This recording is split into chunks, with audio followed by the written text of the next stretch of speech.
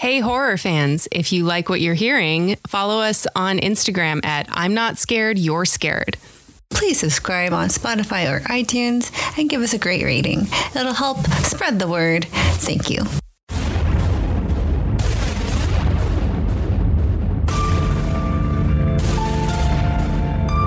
Hi, I'm Meredith. And I'm Katie, And this is I'm Not Scared, You're Scared. a horror movie podcast.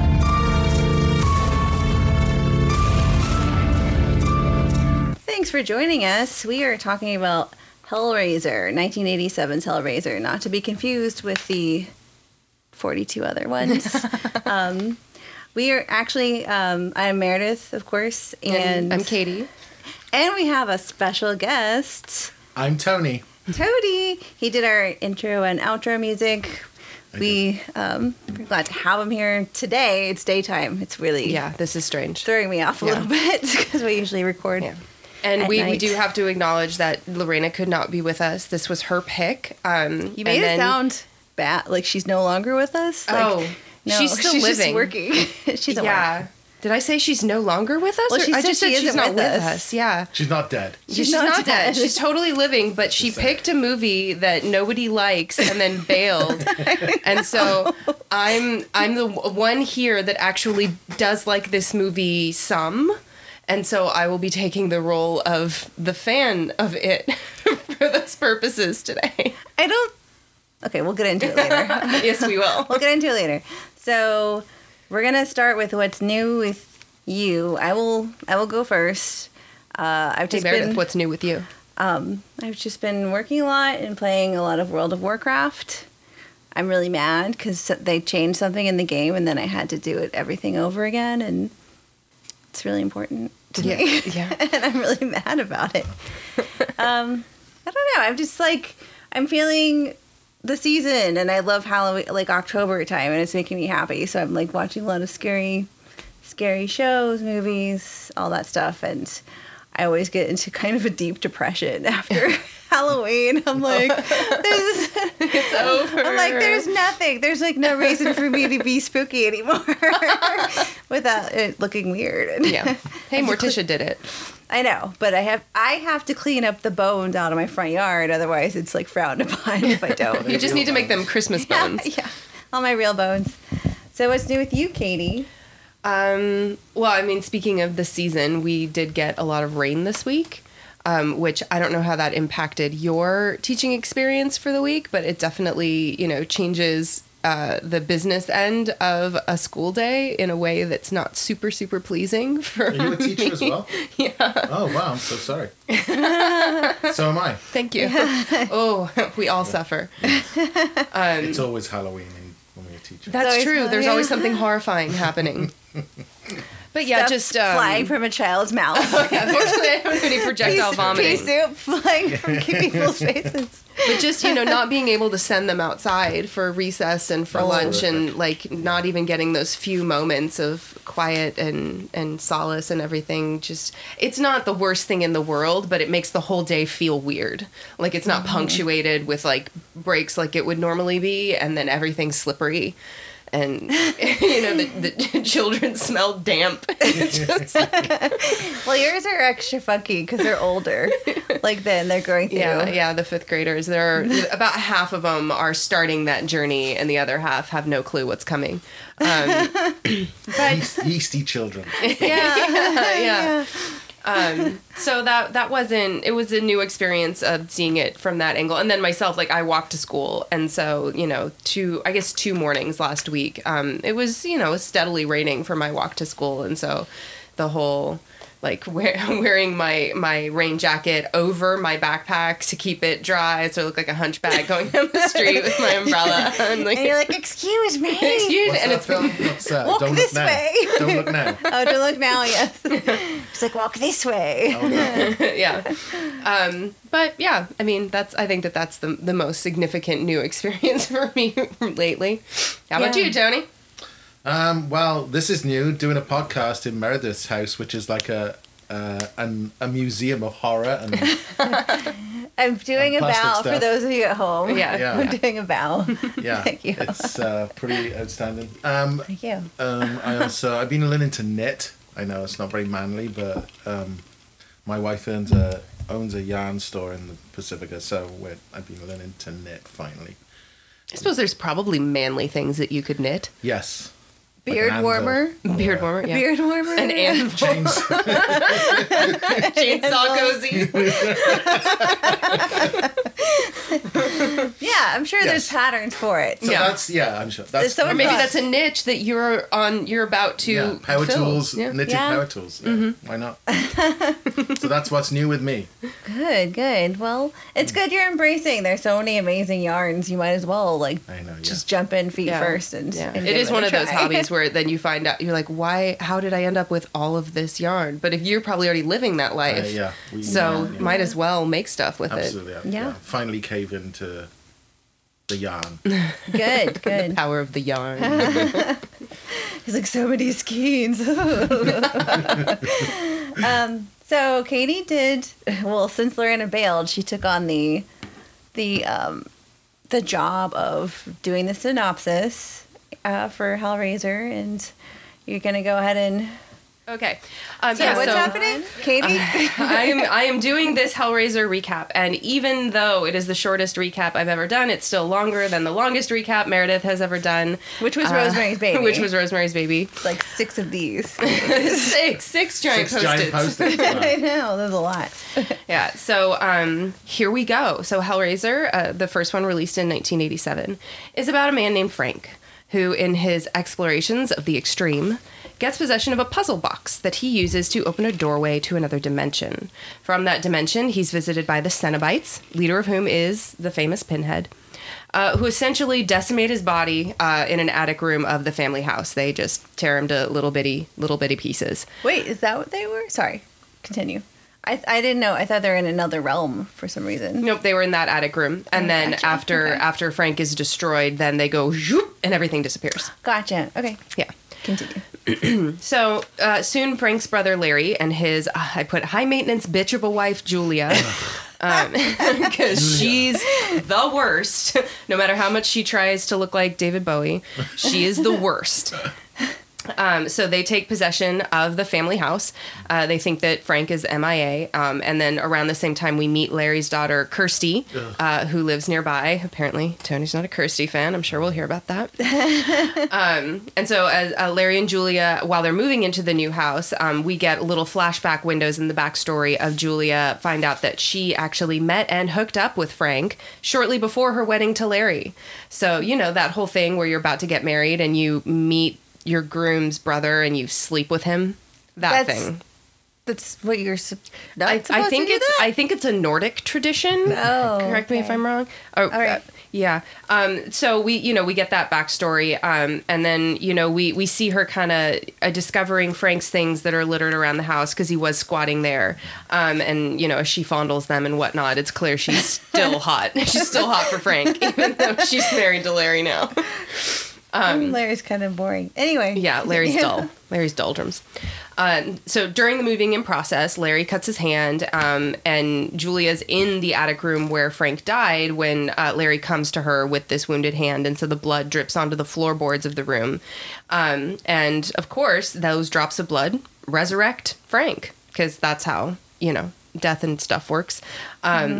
And in this resurrection, this is where we do get a really great display of Clive Barker's FX work. So it's the kind of the That was a good scene. I did like that resurrection scene. I liked the backward filming of the blood going into the floorboards. Yeah. And the heart coming together and all the organs. building out, yeah. And then you had like the arms shooting up out and then pushing down, and then he's like lifting himself up. So it's kind of an impressive That was a good display. scene. I liked Yeah. that. Yeah. And so later on that night or soon after, Julia is trying to escape this, dull dinner party with her husband and friends. And she ends up back upstairs in this room, and she meets this semi-resurrected version of Frank, this creature, and the creature convinces her that he needs more blood to fully return. And since it's Frank and, Frank's her boy toy, she's like, okay. And she starts hunting businessmen at bars in the afternoons. With and her big clamshell earrings. Giant and her shoulder pads that are like up to the earrings, like angled upward. She made her choices. Okay? Right? Got like kind of a Prince thing going with her blazers. So she brings these guys back to the house and takes them up to the attic room, and she murders them, and then Frank consumes them and continues to regenerate. In time, Frank tells her about the puzzle box, and he explains how it opens doors, quote, to the pleasures of heaven or hell, and how it offers the, quote, pain and pleasure indivisible. And so we're like, okay, I guess. Like a massage. Totally. You're like, it hurts so good. Ow. Give me more. And then she also learns from Frank that she's kind of helping him escape the Cenobites by helping him come back to life. So unfortunately, it's not too long, and then Kirsty stumbles into Uncle Frank at the house, who, kind of creepily comes on to her in a weird, nasty way. But she does escape with the puzzle box. But shortly after, down the street or whatever, she passes out and awakens in the hospital, which I feel like this happens in like 1 out of 4 horror movies. You like pass Nightmare on out Elm and Street. wake. Yeah. Awful hospital. Yeah. Wake up in the hospital room. Yeah. Fortunately, when they admitted her to the hospital, they made sure she still had her puzzle box. Yeah, keep that. So she's, We're going to take your pants, right? but you need to keep your puzzle box. We're gonna shave your head, but you're gonna leave the puzzle box. And so she starts playing with it, and she opens a doorway to the other realm herself. And so the Cenobites arrive, and at this point we get a little bit more dialogue from Pinhead. He gives a little bit more information about them and about himself. And is it that when he says his classic line? Yeah. So he uses the phrase to describe them as they are demons to some and angels to others. And they arrive and they're about to take her, and that's when, he says the line that, "No tears, please. It's a waste of good suffering." I use that on my students. There you go. How old are your students? 7. I mean, I do have a Pinhead Funko up in my classroom right now, so. Oh, that's cute. But so Kirsty tells them that Frank has escaped them, and at first Pinhead's impossible, and she goes, no, I've seen him, and she offers to take them to Frank in exchange for her own life. And so Pinhead agrees, and that's when he says, "If you cheat us, we'll tear your soul apart." And I'm like, ooh, little chills. You're like, That is good. Okay, so back at the house, this is before, Kirsty gets back. Julie and Frank are kind of worrying that, Kirsty's going to ruin their plan and all, and then we just kind of leave a pin in that discussion between the two of them. And Frank, at this point, he's not, fully regenerate. He still, has no skin. I mean, he's able to wear clothes, but he kind of, oozes through the clothes. That's the weird thing. He puts clothes on and just ruins Right? them. Yeah. He's just like, oh my God. Basically, I guess once he got to the point where his That is never penis gonna regenerated, then he was like, I need to cover up. This is He looks indecent. like mucusy. He All of a does. sudden, I'm a little embarrassed. I know. Let me Oh. put this shirt and pants. I know. Just ooze through them. But then, so Kirsty then shows up at the house, and she's, hysterical, and she's trying to tell Larry about what's going on. But Larry, who now all of a sudden is, kind of acting weird and kind of covered in blood around the edges. We'll have to talk about this. I have things to say. Yeah. He's like, baby, it's fine. That crazy hairline. Yeah, right along the Are hairline. you not seeing the pus? Yeah, no, it's like he colored his hair, and it's like he's waiting for it to set. He just did his Yes. roots, and he's That's exactly what it is. waiting to rinse. Vaseline? Yeah, and he's like pushing it into place. And so he tells Kirsty, he knows all about it. He says that Frank has been put out of his misery. Baby, it's fine. It's okay. And she demands to see the body. And so when they take her to the body that's laying in the attic room with no skin on it, and Pinhead arrives, and he demands to have the man who killed Frank, because basically Frank belonged to Pinhead, and then Frank escaped. And so if someone else killed Frank, then that means Pinhead still owed, I guess, a body on his checklist. So he wants the man that killed Frank, which is supposedly Larry. And so Kirsty's like, no, you can't have him, because she's trying to protect her father. She, of course, is not realizing that the dead body on the floor is, in fact, her father, and that Frank is wearing a Larry skin suit. So the Cenobites reclaim Frank in his Larry suit, but not before Larry manages to suck the life out of Julia by sticking his fingers into her throat and just kind of absorbing all of the fluids from her body. It was very satisfying. I know. It was good to see her go that way. You're like, can you make this last a little longer? I need to revel in this moment. So then Frank ends up back upstairs in the room. Pinhead takes him back, and this is another really good FX moment where he's got the hooks have entered his body, and he's stretched out, and his face is kind of stretched out, and before he's ripped into pieces, he goes, "Jesus wept." And I don't really... And he lick his lips as well. Yeah, like a in a really... Yeah, sexy. I was going to say gross, but yeah, it was seductive. He was going for seductive. It reminded me of Reagan, not Morgan. Right, yeah. When she does that weird, tug thing. And Oh, you're yeah. Ew, you're gross. It's trying to be creepy and weird and gross. Yeah. I don't really understand the reason for the Jesus wept comment there, but No. okay. Apparently it was supposed to be F-U, and they changed it. I was reading. Oh, yeah. Originally. Oh, that makes sense. They had too many had an F-bombs in the argument movie, about and it. they had to make their They're like, rating. Quick, what's something weird? What can we say instead of F-U? Bible quote. Right, yeah. Bible. Throw that right in there. Yeah. 2 by 2. So then, the hooks rip him into a million pieces, and, that's the end of Frank again.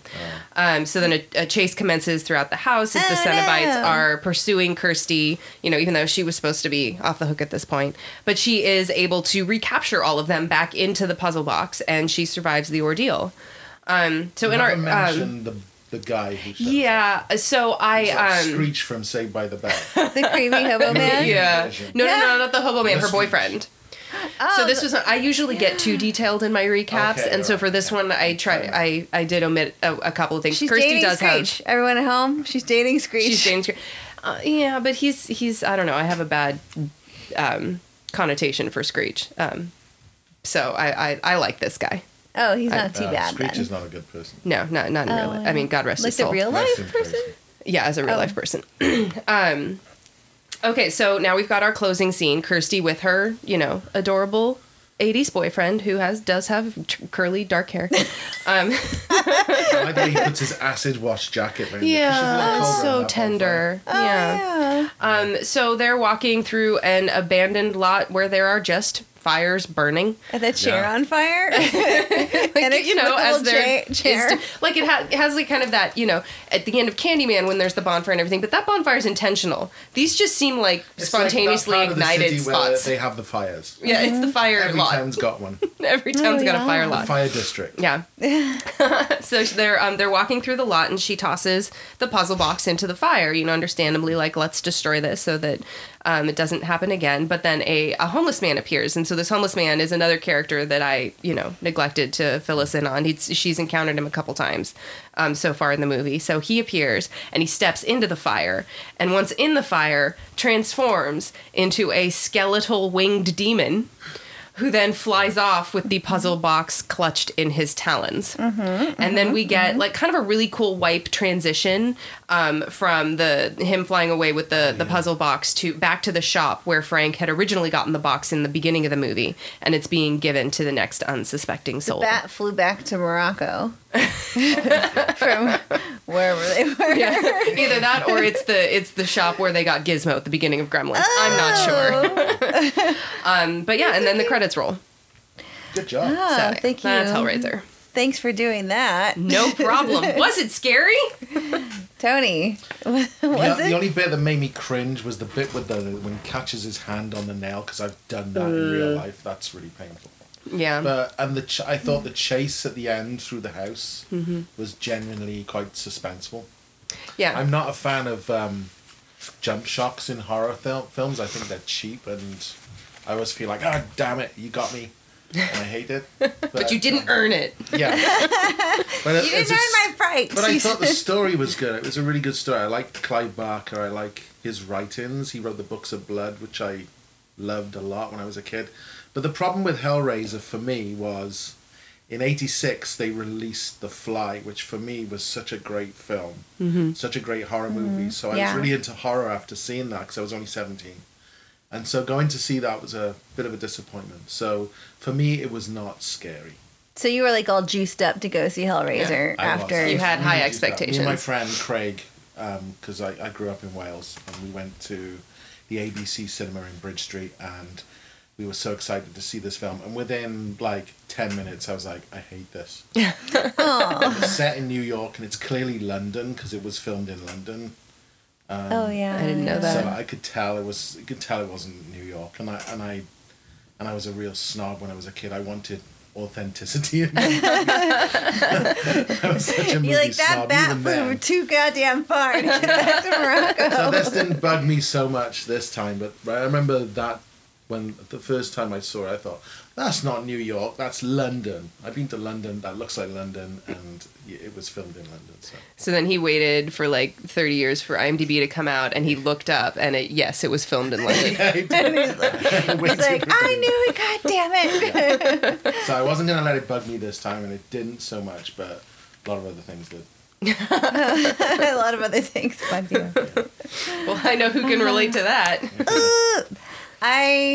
Go on, Meredith, what did Not. you It's not. This is her choosing her words Nope. carefully. It's okay. I watched this the first time on UPN, Ooh. Channel 21, when I was, I want to say 11 or 12. I apologize what I'm about to say, Tony. It was like the 90s. This is like the late 90s. Yeah. Sorry. That's okay. No, mid 90s. And No, it I came was out in like- 87, so if you were 11 or 12, it was... no, okay, math, whatever. Anyway, I Wait, was backwards math. oh, Dang it. I was too young. I mean, it was like cut a lot of it. You know, like when it's ready for like to be on television, they Yeah. cut out so much. But I was like, what is this? This was the era of like watching Candyman, Hellraiser. Like they were just showing all this stuff. And I was like, well, it's edited for TV. I can watch it. Yep. And I thought it was intriguing. And I watched it, I think probably it's been 10 times at least, more than that maybe. And I'm like, oh, I think I like that. And I always forget what happened because it makes I forgot about the no dragon sense. at the end. That totally that threw me. I thought that was cool. Yeah. So I mean, when I came in before we did the podcast, I did use the hate word to say I hated this film, but actually there's a lot of good things in it. And consider, I think it was Clive Barker's first film. I think so, yeah. I think. I was disappointed because Andrew Robinson, who played the husband, Larry. He was Larry. Yeah. Thanks. He was in Dirty Harry, and I was a big fan of that film as well, and so I was very excited to see him in it. But his acting was just terrible. He was just, Except at the end with the blood around the face, and he leaned into that pretty good.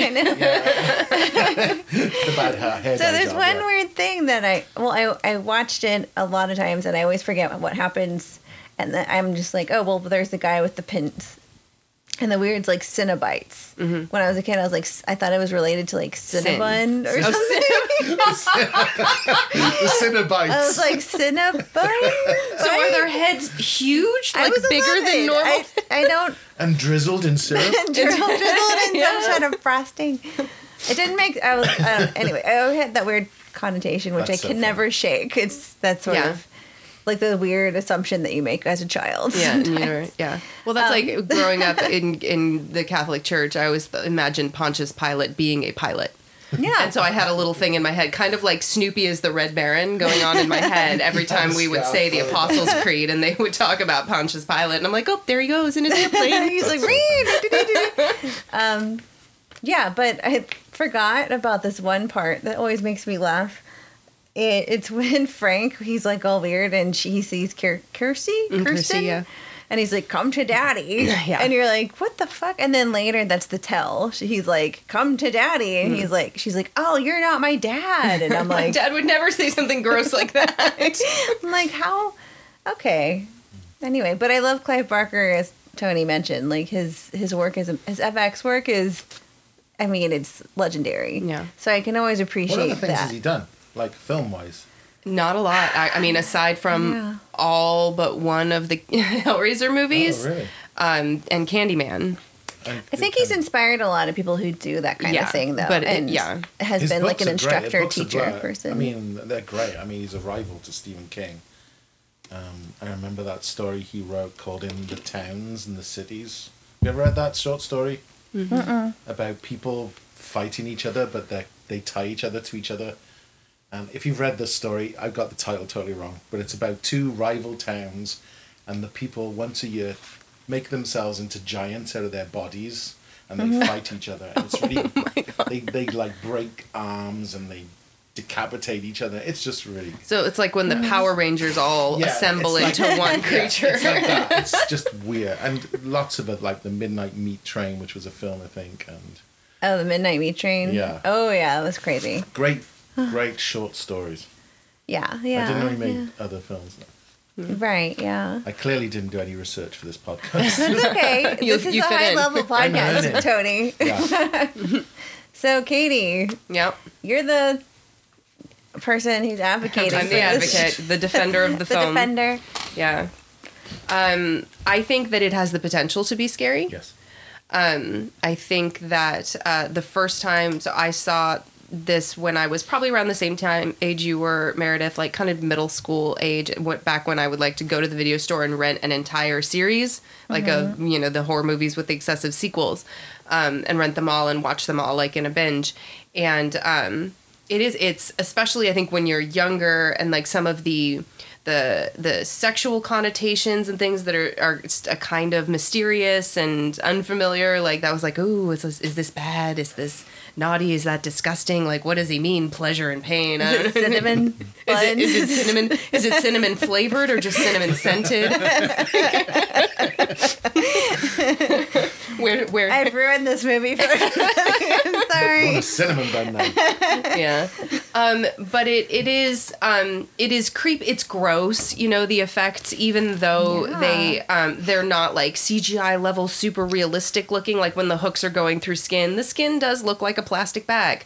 But they're gross and they're like ugh. It's real. like, It was at the time, yeah. yeah, and like when the poles are rotating with like an ear stuck here and like a piece of a face stuck here, like he really dove into that. Let's just make this like disgusting, Yeah. and so that I think can be kind of scary. And the story is interesting. I think maybe it suffered from some of the performances.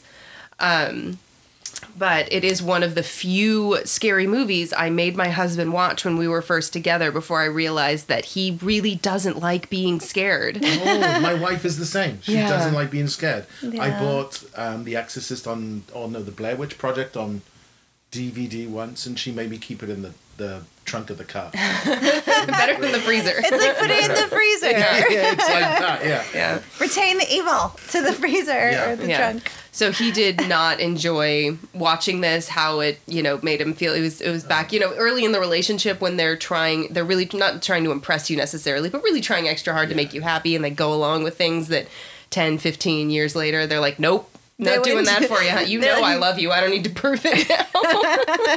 The precedent has been set. Exactly. We have children together, so we can go right off with watching Hellraiser. Yeah, you go watch that with one of our children, and I'll just judge you silently. Yeah, right. I liked Hellraiser. There's a lot to critique about it, but I realized because I watched it over 2 breakfasts. I got especially early in the morning before I went to work, and I watched one half before on Wednesday, and I watched the second half on Thursday. Really put you in a good frame of mind to go teach children. Yeah, it did. But I enjoyed it. I really enjoyed it. I thought I forgot about the dragon bit. I forgot about the homeless person who looked like Mick Fleetwood Eating the bugs crickets. in the- Yeah. He's like, That was great. Yeah. Yeah. Yeah, it's not, I mean, you wouldn't call it campy, but to watch it now. It really. It did take yourself too seriously. That's the thing. Yeah. It feels. I think it like really relies on being repulsive. Yeah. Yeah. Yeah. That's what And it is kind of. And I think Yeah. at the time, I remember because I was there at the time in the 80s, when I come back to The Fly again, because that was famous for being, because at the time there was RoboCop, which was extremely violent, and The Fly was extremely gory. Yeah. And it was a big mainstream It was movie that gross. gory. The visuals Yeah. in I that think were gross. Hellraiser just like kind of tried to capitalize and cash in on that, because there was a lot of gross stuff around in the 80s at that time. Yeah. The Yeah, 80s were yeah. gross. The 80s were gross. Twas a gross time. Too much hair product and shoulder pads. Oh yeah. Oh yeah. Let's not talk about that situation. Oh my god. But yeah. So on top of being put in the position of the Hellraiser advocate in this situation, I'm also normally the advocate for the excessive sequels, and so I do have the notes for the great. sequels for this. So Really quickly, Oh? she had to tell Tony she's got like binders of DVDs Yeah. of it's a like problem. every movie problem. sequel that's like a horror. Yeah, because I went through maybe about 10 years ago, I started doing this thing where for Halloween I would gift myself an entire series on DVD. So I would Wow. pick one and then just go on Amazon and order. So you have all 10 Hellraiser movies? Is it No, 10? well, no. So here, it's actually, so I have 8. And I'll explain And why. are they all kind of good? They, yeah. Short answer, no. Yeah, no, I feel like what I've observed with a lot of the series is it's like an inverted bell curve. Like these movies, like the first one, sometimes the immediate sequel is good. Then you get the really crappy, low effort cash-in sequels that are no good. And then when horror movies started kind of having a resurgence and people were investing better performers, more money in them in like maybe 2000 and onward, then they started kind of getting better again. And so I think that usually if you look at a series, like the first couple are the best out of the series, and then the most recent are usually pretty good, and then the ones in the middle are the real garbage. Would you say that's true of Halloween movies? Yes, Yeah. absolutely. Oh yeah. Yeah, the whole, I mean, the Halloween, with it having the multiple timelines, everything on the timeline with Laurie's daughter, all of those sequels were pretty bad. It wasn't until they were like, we're going to scrap that timeline, we're going to start fresh, we're going to get rid of the daughter and make him a son, and then we're going to go from there. Then it got good again. So we have this first Hellraiser came out in 87. Hellbound, Hellraiser 2 came out the very next year in 88. Hellraiser 3, Hell on Earth, came out in 92. Hellraiser Bloodline came out in 96. Hellraiser Inferno came out in 2000. Hellraiser Hellseeker came out in 2002. And then in 2005, we got 2 sequels in 1 year. Hellraiser Deader and Hellraiser Hellworld, which is the one I made you guys watch that time. Oh my god. So Hellworld is I would say it would be an example of the recent sequels that I think is just great. It has Henry Cavill in it, pre-Superman, and it's got Lance Henriksen in it, just out of legend. nowhere. Yeah. What a legend. And they took the concept into the digital age by making Hellraiser an online multiplayer game that all of these kids get really into, and then if you get to a certain level in the online game, you get an invitation to this house party that is supposed to be kind of like an experiential, in-person version of the game, which then, of course, it turns into it actually is a real version of the game because Pinhead is there killing people. So I really liked that sequel. Now those are those are the ones I own, and then there's another one that came out in 2011 called Hellraiser Revelations. So that would have been the 9th one, but it does not have Doug Bradley as Pinhead. It is the only one that does not have Doug Bradley as Pinhead. I want nothing to do with it. Yeah, so no thank you. In that case. And I have not seen that one, and I don't own it. I mean, if I had the opportunity to watch it, Oh, you're might. just shutting it. I'm shunning it. It's shunned. Yeah. Shut Shun, shun, unshun. Shun and reshun. So that would be the 9th one in the series, and then as I mentioned to us right before we started recording, the reboot that is due out in 2022. So next year they have cast a female Pinhead, which I think is so progressive and delightful. Are they in a wheelchair as well? That'd be so cool. And so I will definitely be seeing the reboot, especially because it's not a sequel. It's not. No, it is a reboot. It's Completely new. Okay. Yeah. So not a remake of Hellraiser. No. Okay. No. So it's not going to be What's the difference necessarily between a reboot and a remake. So a remake would be like if they're like, okay, it's going to be Frank and Larry and Julia and Kirsty again, okay. and we're going to remake it. redo Oh, a whole thing. reboot is like okay, Yeah, a reboot is like we're going back to the get-go. We're not building on any of the previous sequels, Right. but they have the opportunity to reimagine it or introduce different characters in telling the story. Yeah. Okay. Yeah. So that's due out next year. I mean, I'll still watch it. Me too. Yeah, I'm curious. I'll go. I'm hell curious. I'm hella curious. They will be Cinnabons. Have they? That's I going to just be your read a letter. Hellraiser fan Dear fiction. Hellraiser people, you need to incorporate cinnamon Cinnamon rolls. into the Giant situation. evil cinnamon rolls. The Cinnabons. That can be the pleasure part of the pleasure That's pain made my dichotomy. day. I know. I mean, what's not to like? This is a great idea. It's the Cinnabons. Hi. Hi, hello. Not scary at all. And Yeah. they're like, nom, nom, It's nom, like a nom. 5-minute. You know that weird one. Yeah, the one that's teeth are always He's like, chattering. nom, nom, nom, nom. Ooh, I hated him. Well, so that was interesting. Thank you for all the All the information Yeah. about My book report. Mine of information. your book report. Yep. I have only like a few little tidbits that I thought were interesting.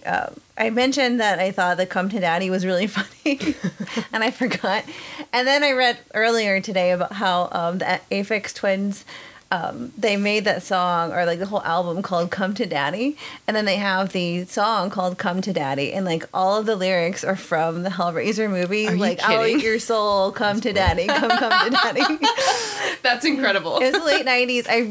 I bought the album and I really tried to like it, but then I hated it because I was like, it's just too much noise, and I guess I was old before my time. Ah, His yes. videos are disturbing though. Talk about scary. Yeah, like that "Come His to Daddy" face. one was the face. Yeah, where His they all have face the on face. the teddy bears, is it? Is that the one? It's like little kids, Little and then kids, they have that's right. Yeah, that was a disturbing Yeah. video. So I guess he took a page from Clive Barker and wanted to be creepy and gross, and had "Come to Daddy," which was Yeah. I gave it a rewatch, and I was like, oh, just as horrible as I remember. Yeah, that's one of the most upsetting things that someone can say. "Come to Daddy," and you're like, ew. Even if you're an actual father talking to your actual child, you should never use that phrase. No, not ever. Gross. So I had a few other fun facts. So you mentioned like that you thought the acting was not good. Clive Barker, and I quote, he cast British theater actors because he wanted to cast actual good talent, not Good just God. pretty faces, like faces Okay. that were like attractive faces. So what was the whole primary cast all British? I think so. I don't know. Really? I think they said on the article I read, it was like a lot of people who were in the theater Yeah. in England, but maybe transplants or theater. Transplants. Yeah. Like well, because from, Julia like, spoke from, with an like, the United accent, but the States. rest of them spoke with American accents. Yeah, so I don't know. IMDb, I'm going to do some IMDb, quick look it up. research. I'm looking at it. But I thought that was interesting because I was like, it was really bad. Yeah, I mean, his heart was in the right place, but he did not pull it off. I know. So I just thought it was a little bit shocking. I was like, that's surprising to me, especially after we talked about Rosemary's Baby, and they had like that caliber of acting they versus were like great actors this. in that, Yeah, and there's like like Ruth Gordon Oscar-winning acting, and how it does really change a movie Oh, yeah. and believability, and like how you perceive something or receive like a film, and it doesn't just depend on being repulsive. Yeah. You know. So, and then the movie poster wasn't supposed to be Pinhead. Okay. It was supposed to be Frank, who was like all gross. But the studio thought it was too gross. Too upsetting. Yeah. Yeah. And so they're like, no, it's too gruesome. It needs to be Pinhead. And so then it was him holding the. Yeah, the- because that's not the box. upsetting at all. A man with pins sticking out all over his head. Didn't bother me. I was more intrigued when Yeah. I was a kid. So, and then the Cinnabites. You can't even say it. I can't The say it with a- Cinnabites. Cinnabites. I'm like, yeah, I'm eating them right now. It's You're like, like- They're it's like not a full tiny cinnamon. Cinnabons. Yeah. They're Cinnabites. Yeah, it's like when you go to Wetzel's Pretzels and they have the little pretzel bites, except I it's can't ever rid myself of That's, this. yeah, it's ruined forever. now. I'm sorry. The Cinnabites. So that look, the costume designer, it was inspired by the New York S&M clubs. So he just believe like it, yeah. stole their ideas. like and black made them. leather. There was studs and belts Yes. and yeah. And that whole like movement and like what they were wearing and stuff was called repulsive glamour. repulsive glamour. Yeah. Okay. You don't have, you don't do that? I mean, I would say that the one female Cenobite, I could call her glamorous. She was the one that had the curved She had, like, the wire. purple- yeah, and she had and the the- yeah. French Purple lips. thing that she kept fingering. Yeah, but then She had, the like, these one weird- that kind of looked like a slug that had the sunglasses on. With the stitched eyes. I thought Yeah. that was- Yeah. Yeah. He was and, gross. And then Ugh. And then the chattering teeth. Like, I wouldn't call either of those individuals glamorous. Pinhead, I mean, he's real smooth. No, he's not talking. I don't think they're talking chic. about what their like them as like just their demons. wardrobe. Like their pleather pants or whatever they're wearing, and their like chains and anyway. And lastly, Clive Barker's grandfather, he was a cook on a ship, and he brought a puzzle box back from the Far East, and that was what inspired him to think of like the cube. That would be like a way to enter that place, the devil place, whatever. How do it's you called. know there's something wrong with your grandson? When you bring him a puzzle box back from your voyage and it gives him the idea. Interdimensional torture beings. He was inspired. He was inspired. He had to do it. He was a creative bloke. I know. He was eating his cinnamon buns one day. What am I going to call Playing them? his puzzle, licking his frosting. Licking the frosting off his fingers. I've ruined this for everyone. Anyway, so that's all my fun facts. Yeah. About, They were fun. about that. They were fun. I know.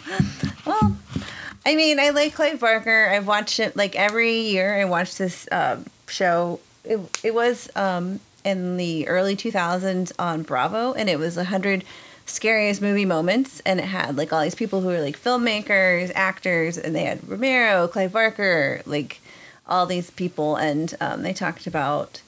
It just had like a countdown of like 100 scariest movie moment up until like the number one, and it provides like insight and background on some of the movies. The actors talk about the experience, and it's hence like it's not on television anymore, so I watch it on YouTube every year. It's just like a fun like tradition.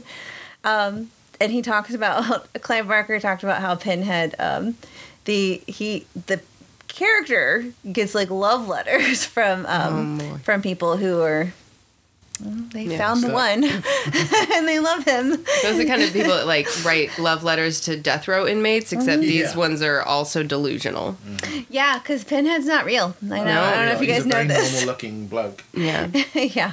Yeah. So I highly recommend that. I think it's a lot of fun, but I also really appreciate Clive Barker and how talented he is and Could how you much share he's the link for offered.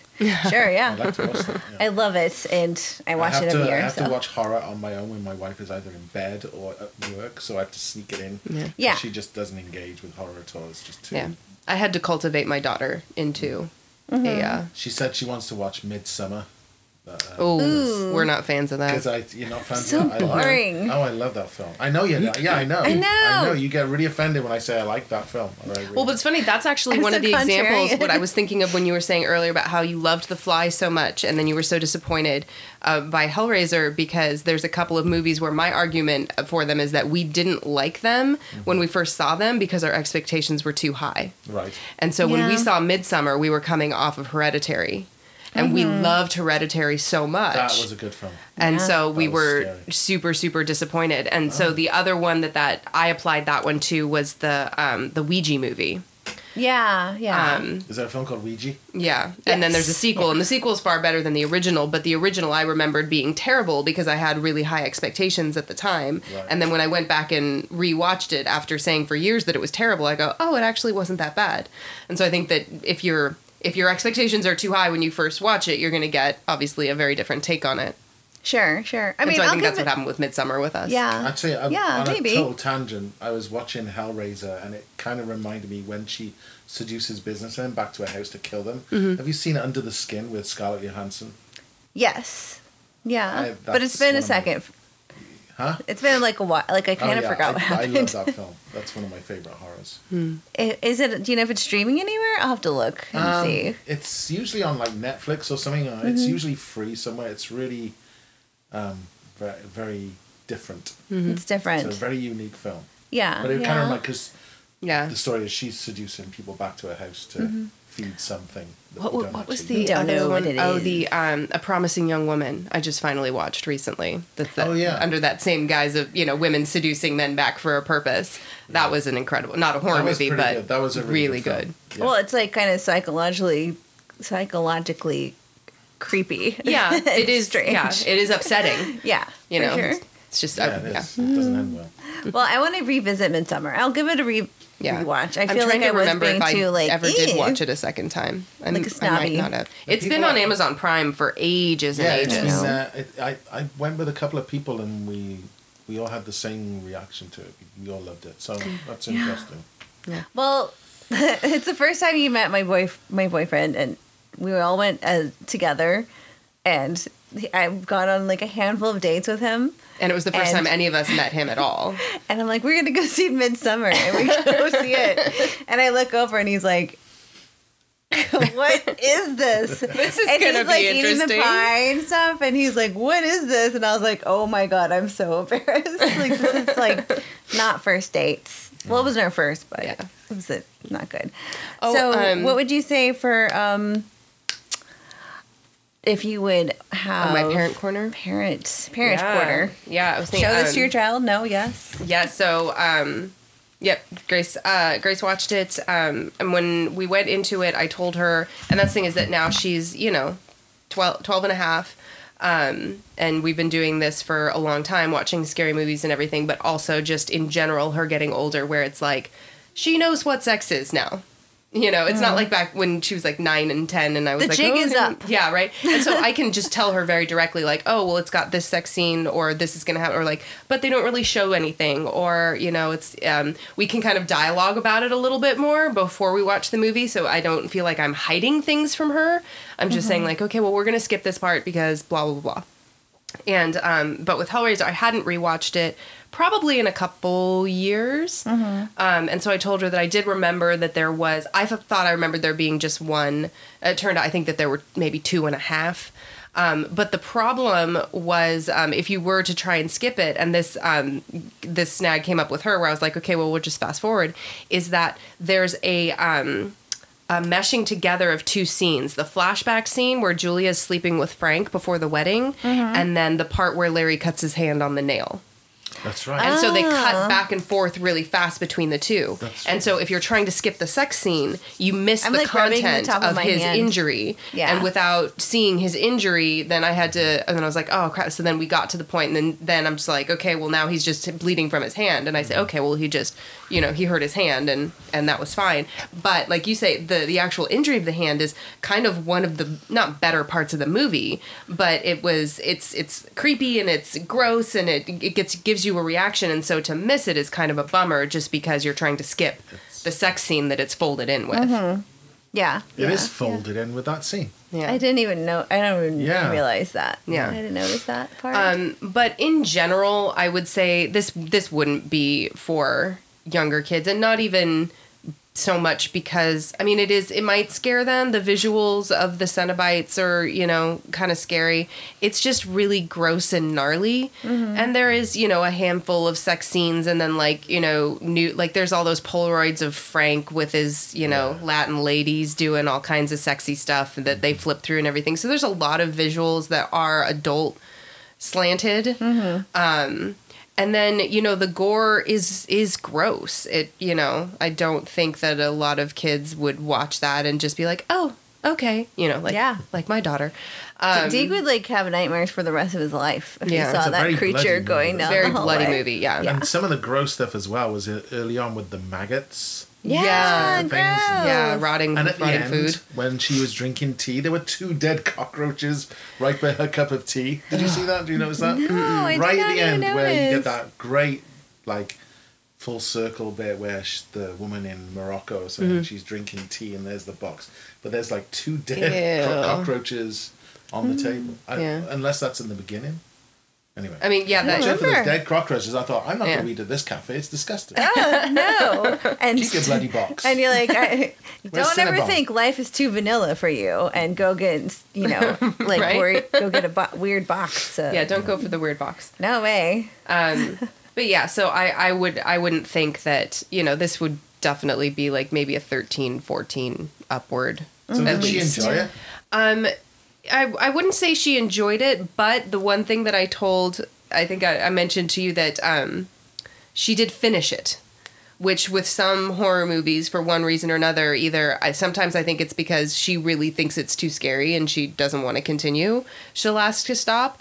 Sometimes it's because she thinks it's boring. she'll ask to stop.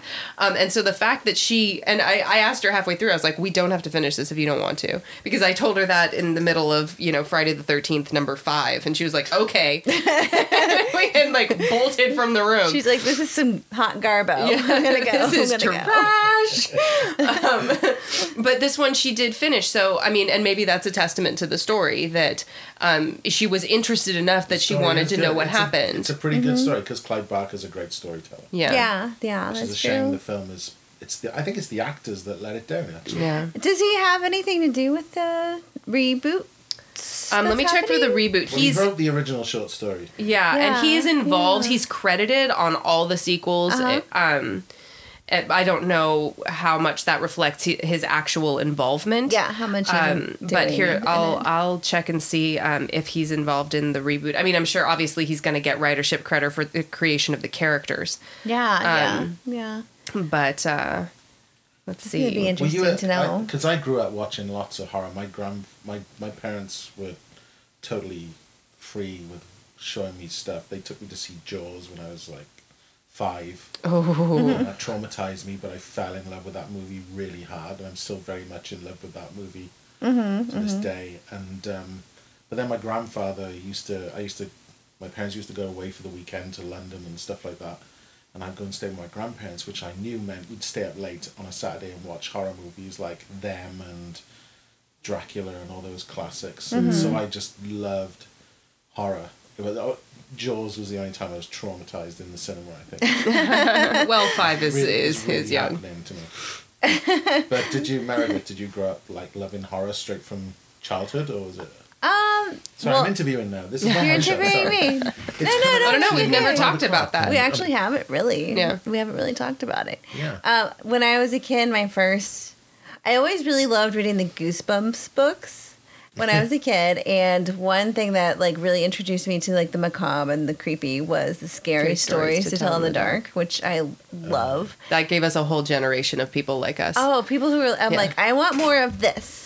Give me more of this. And how this makes me feel is what I want. Yeah, I'm nervous. I kind of feel like I'm going to throw up a little bit. Like, I want more of this. But I don't want to stop. I want to keep reading. I want to see these pictures. Yeah. And then I'm going to close the book, but then I'm going to open it and look at it again. Nice. Because those illustrations were horrifying. Do you know what I'm talking about? Yeah, I've got a copy of that in my I'm not a teacher anymore. I'm a sort of assistant principal, and I've got books in my office, but I do have a copy of that I keep.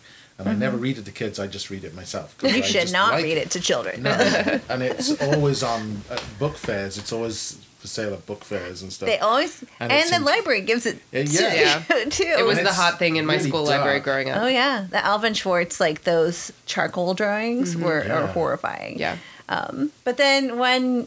Like I said, I mentioned that I would watch UPN, Channel 21, and see all those movies and things. But before that, I watched It when it premiered on ABC in 1990. The Tim Curry one? Yes. So in you like were 7? I was like 8 years old. Yeah. And I was, of course, unsupervised, living my life, watching television. And it was one of those with the dials. Yeah. And I saw a cloud, and I was like, what's this? And then he was like, with his teeth, and I was like, ah! And I changed it. And then I was like, I had my hand on the dial, and I was like, I wonder what happens. And then I go back. That's and then cool. I was too scared, and I was like, and I kept changing it. And then I was like, I think I waited long enough. And I just kept doing that. And eventually I just left it on there. I wanted to know what happened. So that was the beginning of the culmination. That's a great anecdote. I love that. Oh, yeah. I remember, I was, all sweaty. I felt really nervous. And I was like, I'm going to get in so much trouble watching this. So... And I think, I don't know, Katie, do you have an ad to this? Like, if you have any early horror, early memories? Jaws. Yeah, my first Jaws, my first horror movie that I loved was The Exorcist. But it was again the situation where it was I had it taped off of TV, and so it was edited for content. And the edited for content in the 80s was they're a lot freer with their content now than they used to be. Yeah, yeah. And so I don't really remember how how much I would have missed. Obviously, I'm not going to remember specifically, but I do know, like, looking, if you watch it now in its uncut entirety, I'm like, well, they definitely didn't show that in the version I was growing up with, and that scene definitely didn't happen, and I'm sure that shot was not in it. But I loved it. And so I would, when I would do sleepovers at my Nana's house, and then she would go upstairs to bed and she'd leave me downstairs. She had the big tube television in the kitchen, which was where the VCR was. And she had her, handful of cassettes that all had different movies taped off of TV. And so it was The Exorcist, and then First Blood was the other one that I loved to watch. Love that film. And That's so another one of my favorites. she had one of those big chaise lounges in her backyard that had like a long cushion. And so I would drag the chaise lounge cushion in onto the kitchen floor right in front of this giant tube TV and watch these taped off of TV movies. So The Exorcist would have been the first scary movie that I really loved. And then, but one of the first movies that I ever remember being really, really frightened by was it. The Stephen first King he is the king. And Tim Curry has a gift. Oh, he was amazing. Yeah. I loved him. And he was perfect in He's that not role. very well, is he? No, yeah. In the wheelchair and stuff. Speaking of inappropriate things, like Sean, I forgot to mention this. I had my outdoor showing of Rocky Horror, which I forgot to I saw say. you post that on Facebook. It was so much fun, but my kids watched it too, and I'm like, What do they think? I said, close your eyes, like earmuffs, like close your, like when the more like the sexier parts, but they had a lot of fun. They like sang the songs, and we blew bubbles and shot squirt guns in the air and had the newspaper, and it was a a lot of fun. But we got up and did the time warp. Yeah, it was a good time. I watched really that good time. the other day actually because I saw your post and it inspired me because I haven't seen it since I was in college, and it's generally pretty bad. Yeah. But you can't take your eyes off Tim Curry. So He's amazing. It's captivating. that's one of the best movie performances ever. There, I said it. I watch him in incredible. Clue every goddamn year. I'll watch him every year. Well, that's right, because Clue, It, and Rocky Horror are three of Grace's favorite movies. Oh, yeah. And so I the trifecta. Yeah. Yeah. And I actually made her, I'd splurged and bought myself a button maker like a big nerd. And Nerd alert. one of the first buttons I made her is I made a little button that had a picture of Wadsworth, Pennywise, and Dr. Frankenfurter, like the three faces in like a little grouping, and then put it on a little button for her. Oh, that's really nice. So I'm a really good mom. yeah, you're A a really, good mom. really You're good like, mom. here, watch this. B, have nightmares, and also here's a cute button. Here's a button to remind you of the things that give you nightmares. Just in case you're starting to sleep well, look at the button. I know. It'll all be fine. Well, thanks for joining us this time around, Tony. That was so fun. a blast. Please It was ask me back good. again. You will. will. You fit really seamlessly into our dialogue. I have I to don't say. get to So talk about horror movies with anyone but myself in the show. well, you showed a lot of restraint for having all of it bottled up. So Yeah. well done. Actually, me and my Right. dad talk a lot about horror movies. Yeah, The yeah. Exorcist is one film he will not watch. It's really strange. Yeah. Well, I it's, keep saying to him, you yeah. should see it. It's a really good movie because he's a big fan of the album Tubular Bells, which was the soundtrack to The Exorcist. Oh, yeah, And yeah. He keeps saying, I love that music. I said, well, you should watch the film. It's really good. It's actually a very good film. And Yeah. he was like, Is it just maybe not." too much? I don't know. It's just weird because he loves the Alien movies and he loves The Fly and Jaws. Me and him, we shared passion with that. But The Exorcist is just something it's too creepy for him. It's just too It's much. dark, yeah. Yeah, I mean, it is it's changed the ethos Yeah. of American thought, honestly. And it's so beautiful Yeah. filmed. Yeah. It's such a great movie. I love Yeah, it's beautiful. And at the Universal Horror Nights, I'm wearing my hoodie. I went to a few weeks ago. They had The Exorcist. They had a maze, and it was the Exorcist house built, and it had like actors and then the exorcism happening, and it was really cool. It was the biggest awesome. box office success. I'm so nerdy with this stuff. It beat The Sound of Music, and then Jaws beat The Exorcist. So Well, It's great. in the end, horror will Oh, triumph. yeah. Yeah. Everyone knows this. Our friend Florence, I think, is the one that actually has been to the steps in DC. Oh, Because they have that, Oh, he Yeah. did that plaque. too, yeah. In Georgetown, yeah. Yeah. Yeah. That's deep. That's crazy. Nerds. Did you walk up them? We did, and at the top is the house as well. At the Oh, top, yeah. the house Yeah. where I was thinking, could he really jump from there to all the way there? But He could. Oh, and Yeah, other right? anecdotally, the house that is the exterior facade of the Elm Street house is for sale in LA right now. If Dude. you can go see it on Zillow.